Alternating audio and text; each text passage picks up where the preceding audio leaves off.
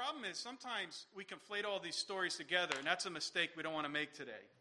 The woman here, it's a unique story to Luke. She's not identified as Mary Magdalene. There's another story, that's the Mary one, where Mary anoints Jesus. This is a different story. This is a unique story, separate, only found in the Gospel of Luke. In the ancient world, the houses of well-to-do people were sometimes built with courtyards, and we find this in archaeology. And the well-to-do people would, in the courtyard, put a fountain or maybe some kind of picnic area where you could not only access it from the house, but if you poked your head around the corner, you could actually walk in from the outside. And that seems to be what's pictured here in Luke chapter 7. Jesus is a visiting rabbi. He's preaching all over the area. A man named Simon the Pharisee, he's well-to-do in the area, he's a religious leader. He invites Jesus to his house. Again, very common to invite the visiting rabbi to the house. Jesus shows up, and what you would see at one of these settings is they would eat there in the courtyard together. They'd be reclined, as you know, kind of leaning on each other, and anybody from town that wanted to hang out could kind of walk into the courtyard and just eavesdrop on the conversations. Some people call this a symposium. Others call this just a meal after the Sabbath. You and I, we kind of like our privacy. You know, you're in a restaurant, you're like, give me a table like in the corner by ourselves. In the ancient world, there's no privacy at all. In these communities, everybody knows everybody's business. And you could literally walk into these courtyards and just listen to the conversation taking place, even at a private residence. So Jesus visits the house of Simon the Pharisee. There are 3 points of hospitality that Simon does not offer Jesus. The first one is the most common that we know. That's the washing of the feet. They don't have keds or mizunos or anything like that in the ancient world. They either went barefoot or with these sandals. They didn't protect the feet very well. And as you walked on those dusty roads, and don't forget, all kinds of things take place on those roads. There's animals. They would just throw things in the street. The feet would just get caked with dirt and dust and debris. And so you'd go into somebody's house, and they would bring out a big basin of water, and somebody would wash the feet. At the minimum, you'd be able to wash your feet by yourself. It's a way to take a little bit of refreshment. The second thing the host would do is kiss the cheek. Kiss each side. They'd kiss the head. You can see this in other passages in Scripture. And the third thing that might take place is the anointing with olive oil. You'd have the sun is just baking down on people.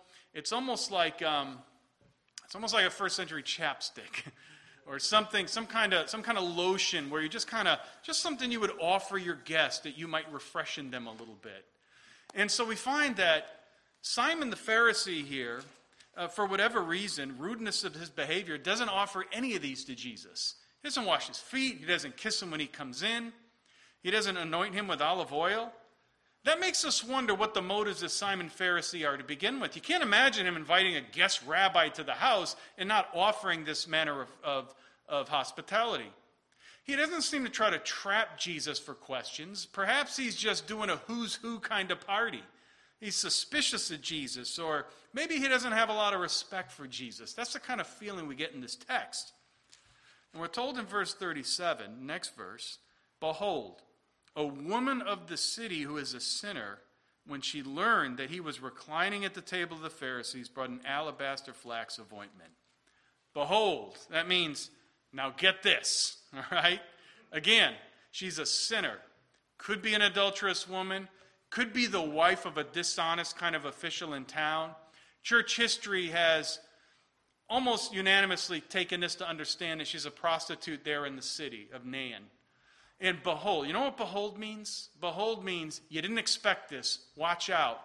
She walked in. And I mentioned this at the opening. The most impressive thing about this is not really that she anoints the feet of Jesus. The most impressive thing is that she pokes her face into the courtyard to begin with. And we're going to talk more about that in a few minutes. She anoints Jesus. She stands behind him, weeping. She began to wet his feet with her tears. She wiped them with the hair of her head, kissed his feet, and anointed them with oil. The imagery here is very rich, and what beautiful language Luke uses. Notice, first of all, it says that they were reclining. And so they wouldn't sit in chairs like we do today. They'd kind of recline. The way they would recline, it's kind of hard to picture. You would have your elbow and your face closer to the table, and your feet would go out this way, almost like your 5-year-old when they're watching TV, you know? That's how the men in the first century would eat. They kind of lean on maybe on the side and eat. And so the woman is coming up behind Jesus. That's the picture. That's why she gets to his feet so easily. And it says here that she shed tears. Now, this is not the regular word for crying in the New Testament. This is the word breko. It's a really rich Greek word. It means that it's the same word for rain showers. You know that verse where it says it rains on the just and the unjust? That's the word here for tears. She is weeping uncontrollably. Tears are falling out of her eyes. This is not one of those sniffles and you wipe your eye and you say, no, it's just allergies, I'm not really crying. This is uncontrollable crying that's taken place. And kissing here is the same word that's used when the father kisses the prodigal and vice versa. It's a big reception, not the regular word for kiss, not the greeting kind of kiss you would give someone, but she's kissing the feet of Jesus just over and over. And the word here for perfume, this alabaster box, I mentioned the oil when Jesus says, you didn't anoint my head with oil to Simon the Pharisee. This is a different word. That oil, it's not cheap oil, but it's not expensive oil.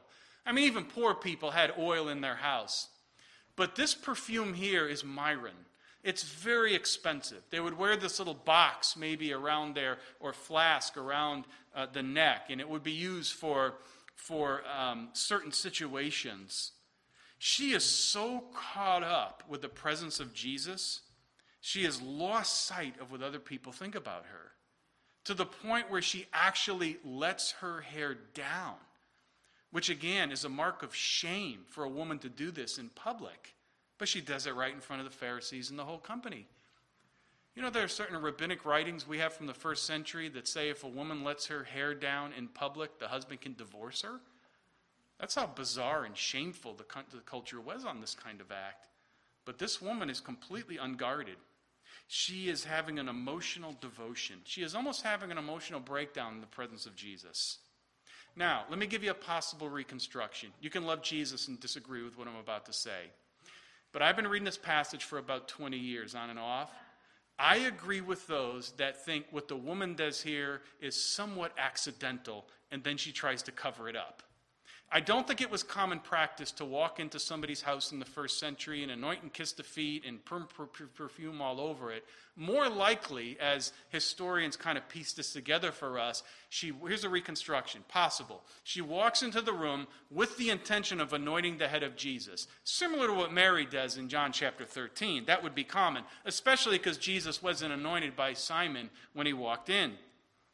So she's been following Jesus for some time. She's overwhelmed with Jesus. And as she goes up to Jesus to kind of anoint his head, she's overcome with emotion and she's crying and her tears are getting all over the feet of Jesus. And so she almost tries to cover it up by wiping the tears with her hair. Provocative and scandalous, probably not premeditated. And she covers up this embarrassing blunder by anointing Jesus' feet with the expensive ointment, perfume. Now, I don't know if it went down that way, but that seems to make sense to me when I read the passage. I think she is so overcome with emotion in the presence of Jesus that she doesn't really know what to do. And the tears are falling, and the hair comes down, and she anoints the feet of Jesus. And it's a beautiful symbol of how much she loves the Savior. Now, here comes Simon the Pharisee, verse 39. Now, when the Pharisee who had invited him saw this, he said to himself, if this man were a prophet, he would have known what sort of woman this was touching him, for she is a sinner.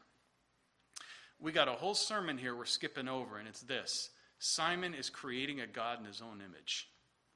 What Simon the Pharisee is doing is he's saying, I believe that God would never associate with a sinner like this. Therefore, Jesus can't be from God.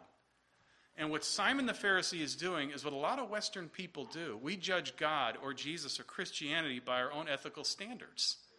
What we do is we kind of put a list on the whiteboard and say, well, I believe A, B, C, D. This is what we believe in modern Western culture. Therefore, Christianity can't be true. Simon the Pharisee is doing the same thing. He's creating a God in his own image, creating a Messiah in his own image. And he is thumb up or thumb downing Jesus based on his own ethics and his own values and his own virtues. I just want to point out, and this is Easter going on here in a moment. In first century, nobody would really do that. What you would do is you would enter Christianity through the resurrection of Jesus. In other words, you would come to Jesus based on whether or not you believe he was raised from the dead, not if his list of virtues lined up with yours. And so a lot of people in the West want to investigate Christianity by the virtues of Christianity, their own modern Western virtues.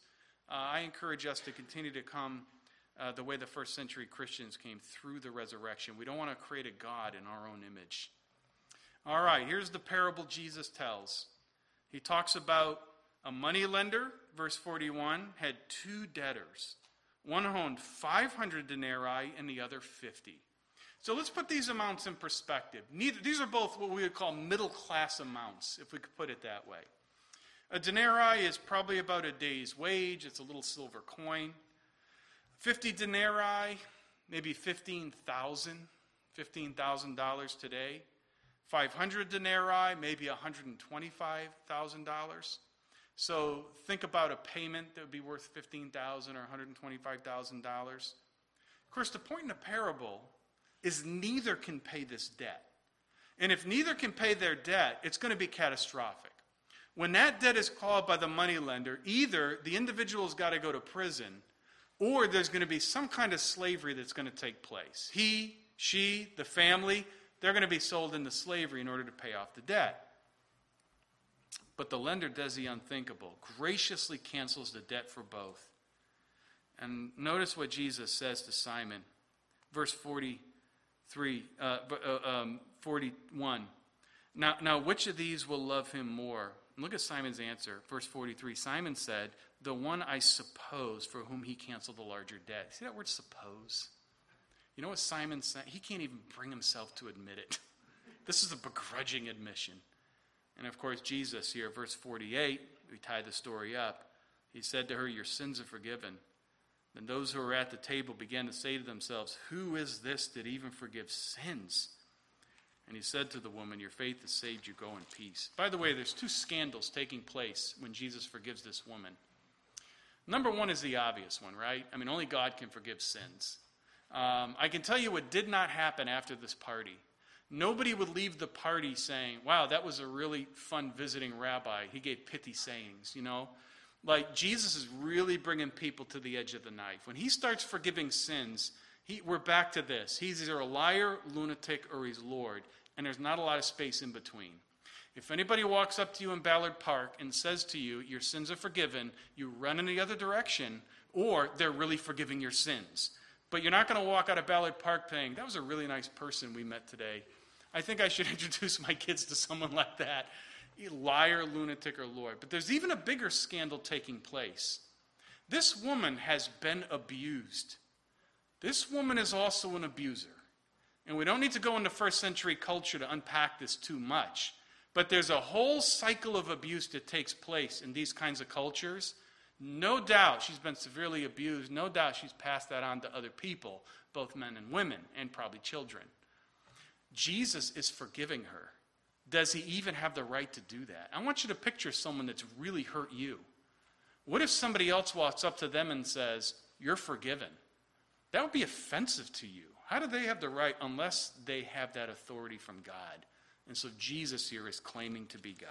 Okay, so I want to give just one big lesson here on this story. It's a really good one, I think, and it's this.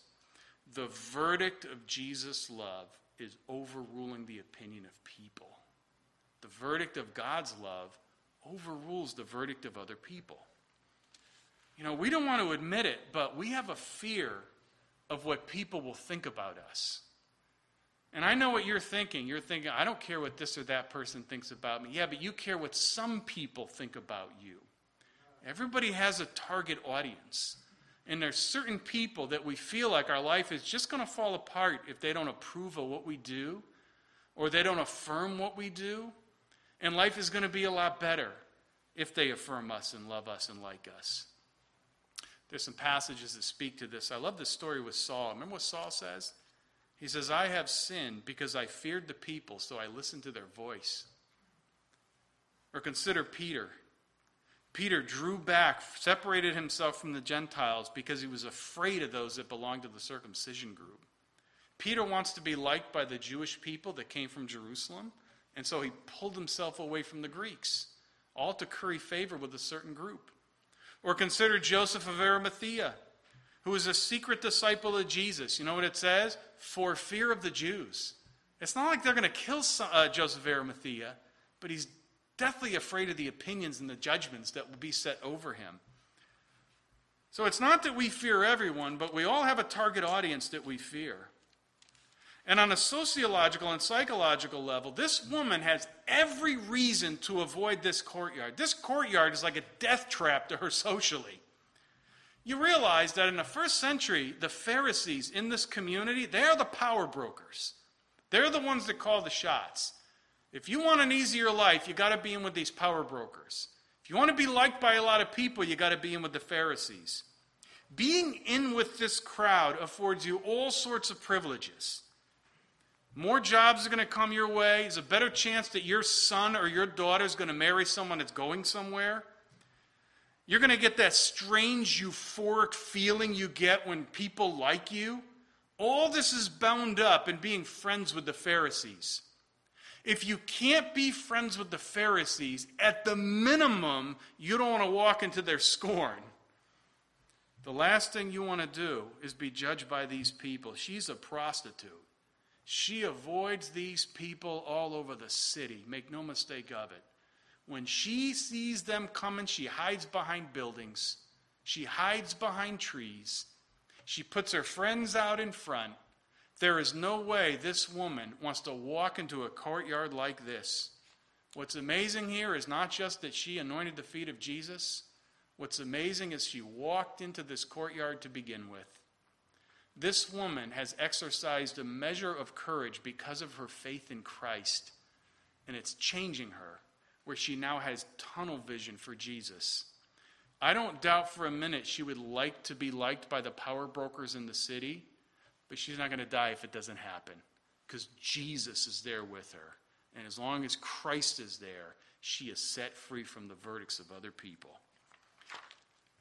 It's a story, of course, of the woman at the well. Maybe this kind of rings similar. Remember we're told the woman at the well, she goes out and draws water at noon, at the heat of the day? Why would she go out at the heat of the day? That doesn't make any sense. She goes out at the heat of the day because that's when everybody else is napping. She doesn't want to see people at the well. Jesus said you have 5 husbands. That means she's been involved with a number of people in town. No doubt those families have been impacted by her, influenced by her. She's kind of got a lot of scorn and a lot of shame on her. She goes out at the heat of the day when nobody will be there to draw water but her, and she bumps into Jesus. Through an encounter with Christ, she comes to realize he is the Messiah. Do you remember what she does next? She drops her buckets, and she runs into the town and starts talking to people. Wait a minute. This is a woman avoiding people at all cost, and now she wants to have conversations with them about Jesus. What's happening? You know what's happening? The truth is setting her free. And I'm sure she'd like to be liked by the people in town, but she's been set free from the verdicts, feeling like she's going to live or die if they don't like her. It's an amazing power God gives us. The verdict of God's love overrules the opinions of people. By the way, I believe this is the music in the background of the Mary and Joseph narrative. You know, like Joseph's got Mary as his espoused, and she's found with child. Yeah, you know the story, but Joseph and his family don't, right? Everybody's thinking the same thing. She's been unfaithful to Joseph. Joseph has to put her away. If Joseph doesn't put her away, he will bear shame for the rest of his life. Guess who else is going to bear shame for the rest of their life? Joseph's family, if they don't put him away for not putting her away. That's how these first century cultures worked. Shame is all over that account, but then the angel comes to Joseph and says, fear not to take Mary as your spouse. What is that? That's the verdict of God's love. Faith in Jesus is breaking the chains of the fear of man.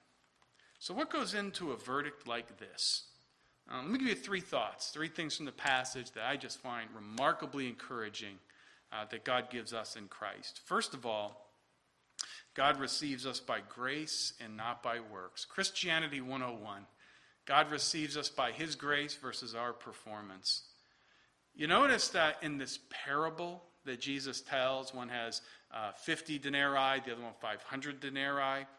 And of course, the point is, neither of them can pay it back. Both of them are in debt. Let me ask you a question. What's worse? Being locked in a prison with 8-inch bars or being locked in a prison with 2-inch bars? What's worse? You're not getting out of either. You're not getting out of either unless you have a Sawzall. But you don't have a Sawzall in this story. What's worse? Feeling like you're running out of steam when you're swimming in 300 feet of water or 10 feet of water? It doesn't matter. You're going to be over your head. It's important to understand that nobody in the story can pay back that debt. And that's the point here. That if you're going to come to Christ, you're going to have to come to Christ through grace, not through our own moral performance. The woman sees this. And remember, it's a parable. It's not like Simon has sinned less than the woman. It's just a parable. They've both probably sinned, who knows, right? But the point to appreciate, the woman sees the debt that she owes God, and she puts her faith in Jesus, but Simon refuses to do it.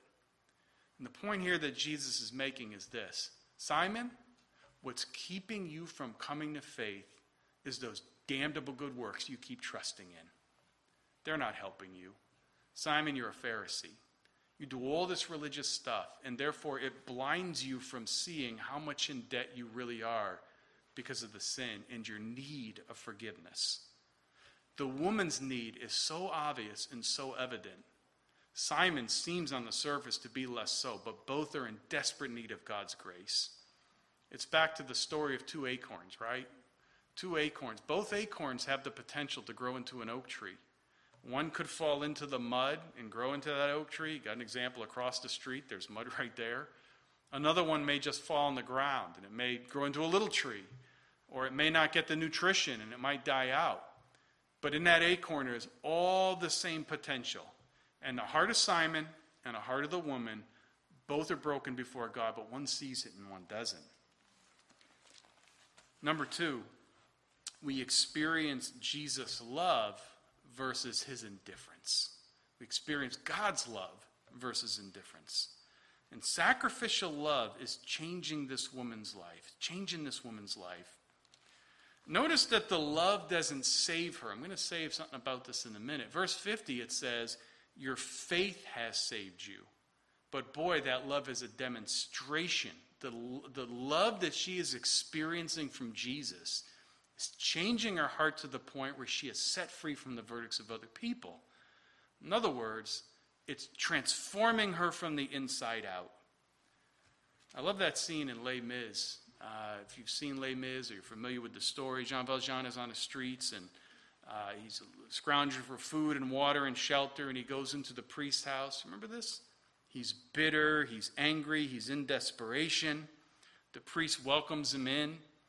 And no doubt Valjean's meal of bread and wine he has with the priest is kind of a symbol of the body and blood of Christ.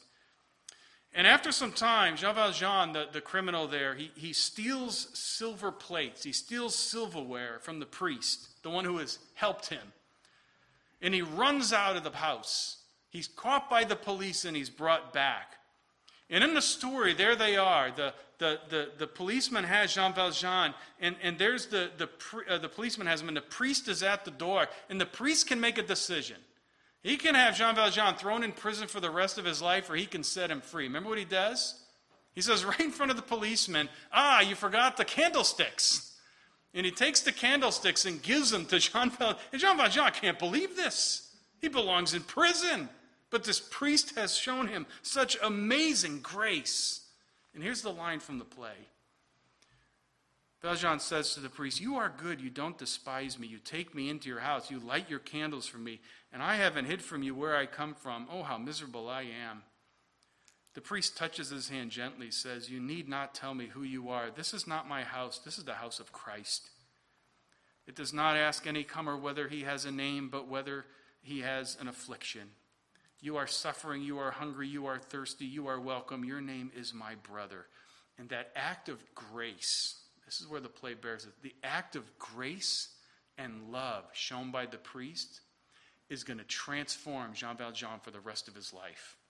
He is going to reach out and start loving and taking care of other people, even at his own expense. The rope is around the neck of Simon, and the rope is around the neck of the woman. Jesus is looking to free them from this penalty. And he does that for the woman because she recognizes that need. Number 3, we have God's forgiveness versus God's contempt. God's forgiveness versus God's contempt. And in the story, as we said, the woman is not earning Jesus' favor. She's being forgiven, and that's going to change her life. Great part of this. By the way, verse 48 says, your sins are forgiven. Notice the forgiveness kind of is explained by save. Verse 50, your faith has saved you, go in peace. Now, what I love about these verses, let me talk about forgiveness just for a moment. First of all, forgiveness is an event. It's not a process. There's a lot of processes taking place here. I don't doubt the woman's been following Jesus at least for a little while. And when he leaves the house, I'm going to assume the woman followed him there. There's the anointing of the feet. Luke explains a process here. But the process is not saving her. Forgiveness is an event. The tense here in the original language, it's an interesting tense. It's a kind of tense where it's a one-time act with continuing influence. Like if you adopt a child, that's an event, but that's an event that's going to change your life. If you get married, it's not a process. It's an event. It's an event that changes your life. The forgiveness the woman experiences here is like throwing a rock into the water with a big splash and all the ripples go out. She is living under the sky of grace because of the event of forgiveness that's taken place in her life. There's a process, but she's forgiven by grace. And again, I actually think Luke is falling all over himself to make sure we don't misunderstand this passage. If you're not careful, you're going to think her love saved her.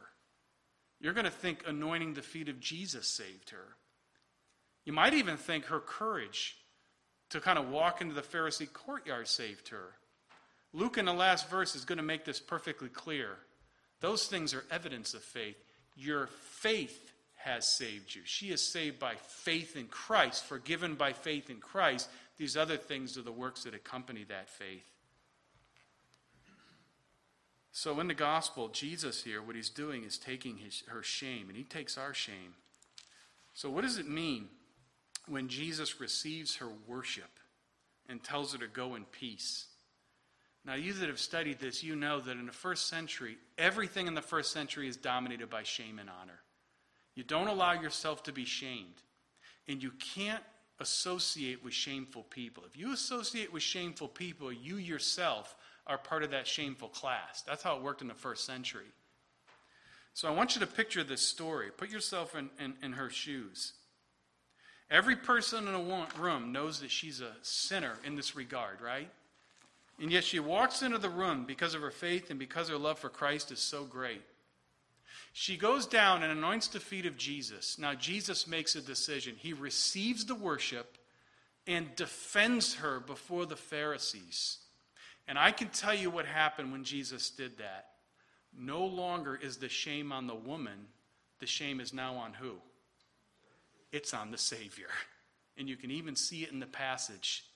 No longer does Simon looking at the woman. He's now looking at Jesus going, I cannot believe he just did that. You know what Jesus is doing in this story? The same thing he's been doing in Luke now for several chapters. He took on the shame of the leper. He took on the shame of the dead. When he touched the casket, he is now taking on the shame of the woman. When the prodigal father runs out to meet the prodigal son, and the prodigal son is about to get scorned by everyone in the village, I can assure you when the prodigal father runs out to meet him, nobody's thinking about the son anymore. The father is taking a humiliating, shameful posture to receive the son. Jesus here is taking the shame of the woman. And that's exactly what he does for us. No longer do we have to feel the shame of sin. No longer do we have to feel the shame of anybody. For Christ has taken that for us on the cross and in the resurrection. Simon says this: if Jesus knew who this woman was, he'd never let her touch him. The irony is Jesus not only knows who Simon is, he knows this woman completely. And he demonstrates that. She is completely known and completely loved at the same time.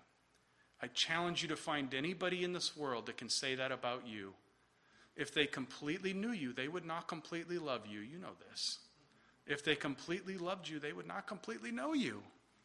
But in Jesus, the woman is finding herself completely known and completely loved for the first time in her life by anyone. You say, how can she walk into a courtyard with all those Pharisees? They're going to heap scorn on her, and they do. Bearing shame and scoffing rude, in my place condemned he stood. Hallelujah. What a Savior. Father, thank you for your love and your care for us. When Jesus died on a cross, he took a humiliating, shameful posture for us. Even allowing his clothes to be stripped, he hung there naked. He endured scorn and he endured shame, not because he deserved that, but because we deserve that. He stands in our place. And in Christ, all of our shame and our sin is transferred to him. I pray, Lord, you would free us from the verdicts of other people. Down in our hearts, we have to admit this is true. We don't desire everybody's applause and approval, but we all have a target audience. We don't want everyone to like us, but boy, there are some people we will just die if we don't have their approval. Break those chains and set us free. And I pray you'd help us to walk worthy of Christ. Thank you for the love we have in Jesus. We are completely known and completely loved. There is no one else in the world that it can be said of than Jesus Christ. He knows us and he loves us. And no matter what happens, none can pluck us out of your hand. May the verdict of God's love set us free today. In Jesus' name, amen.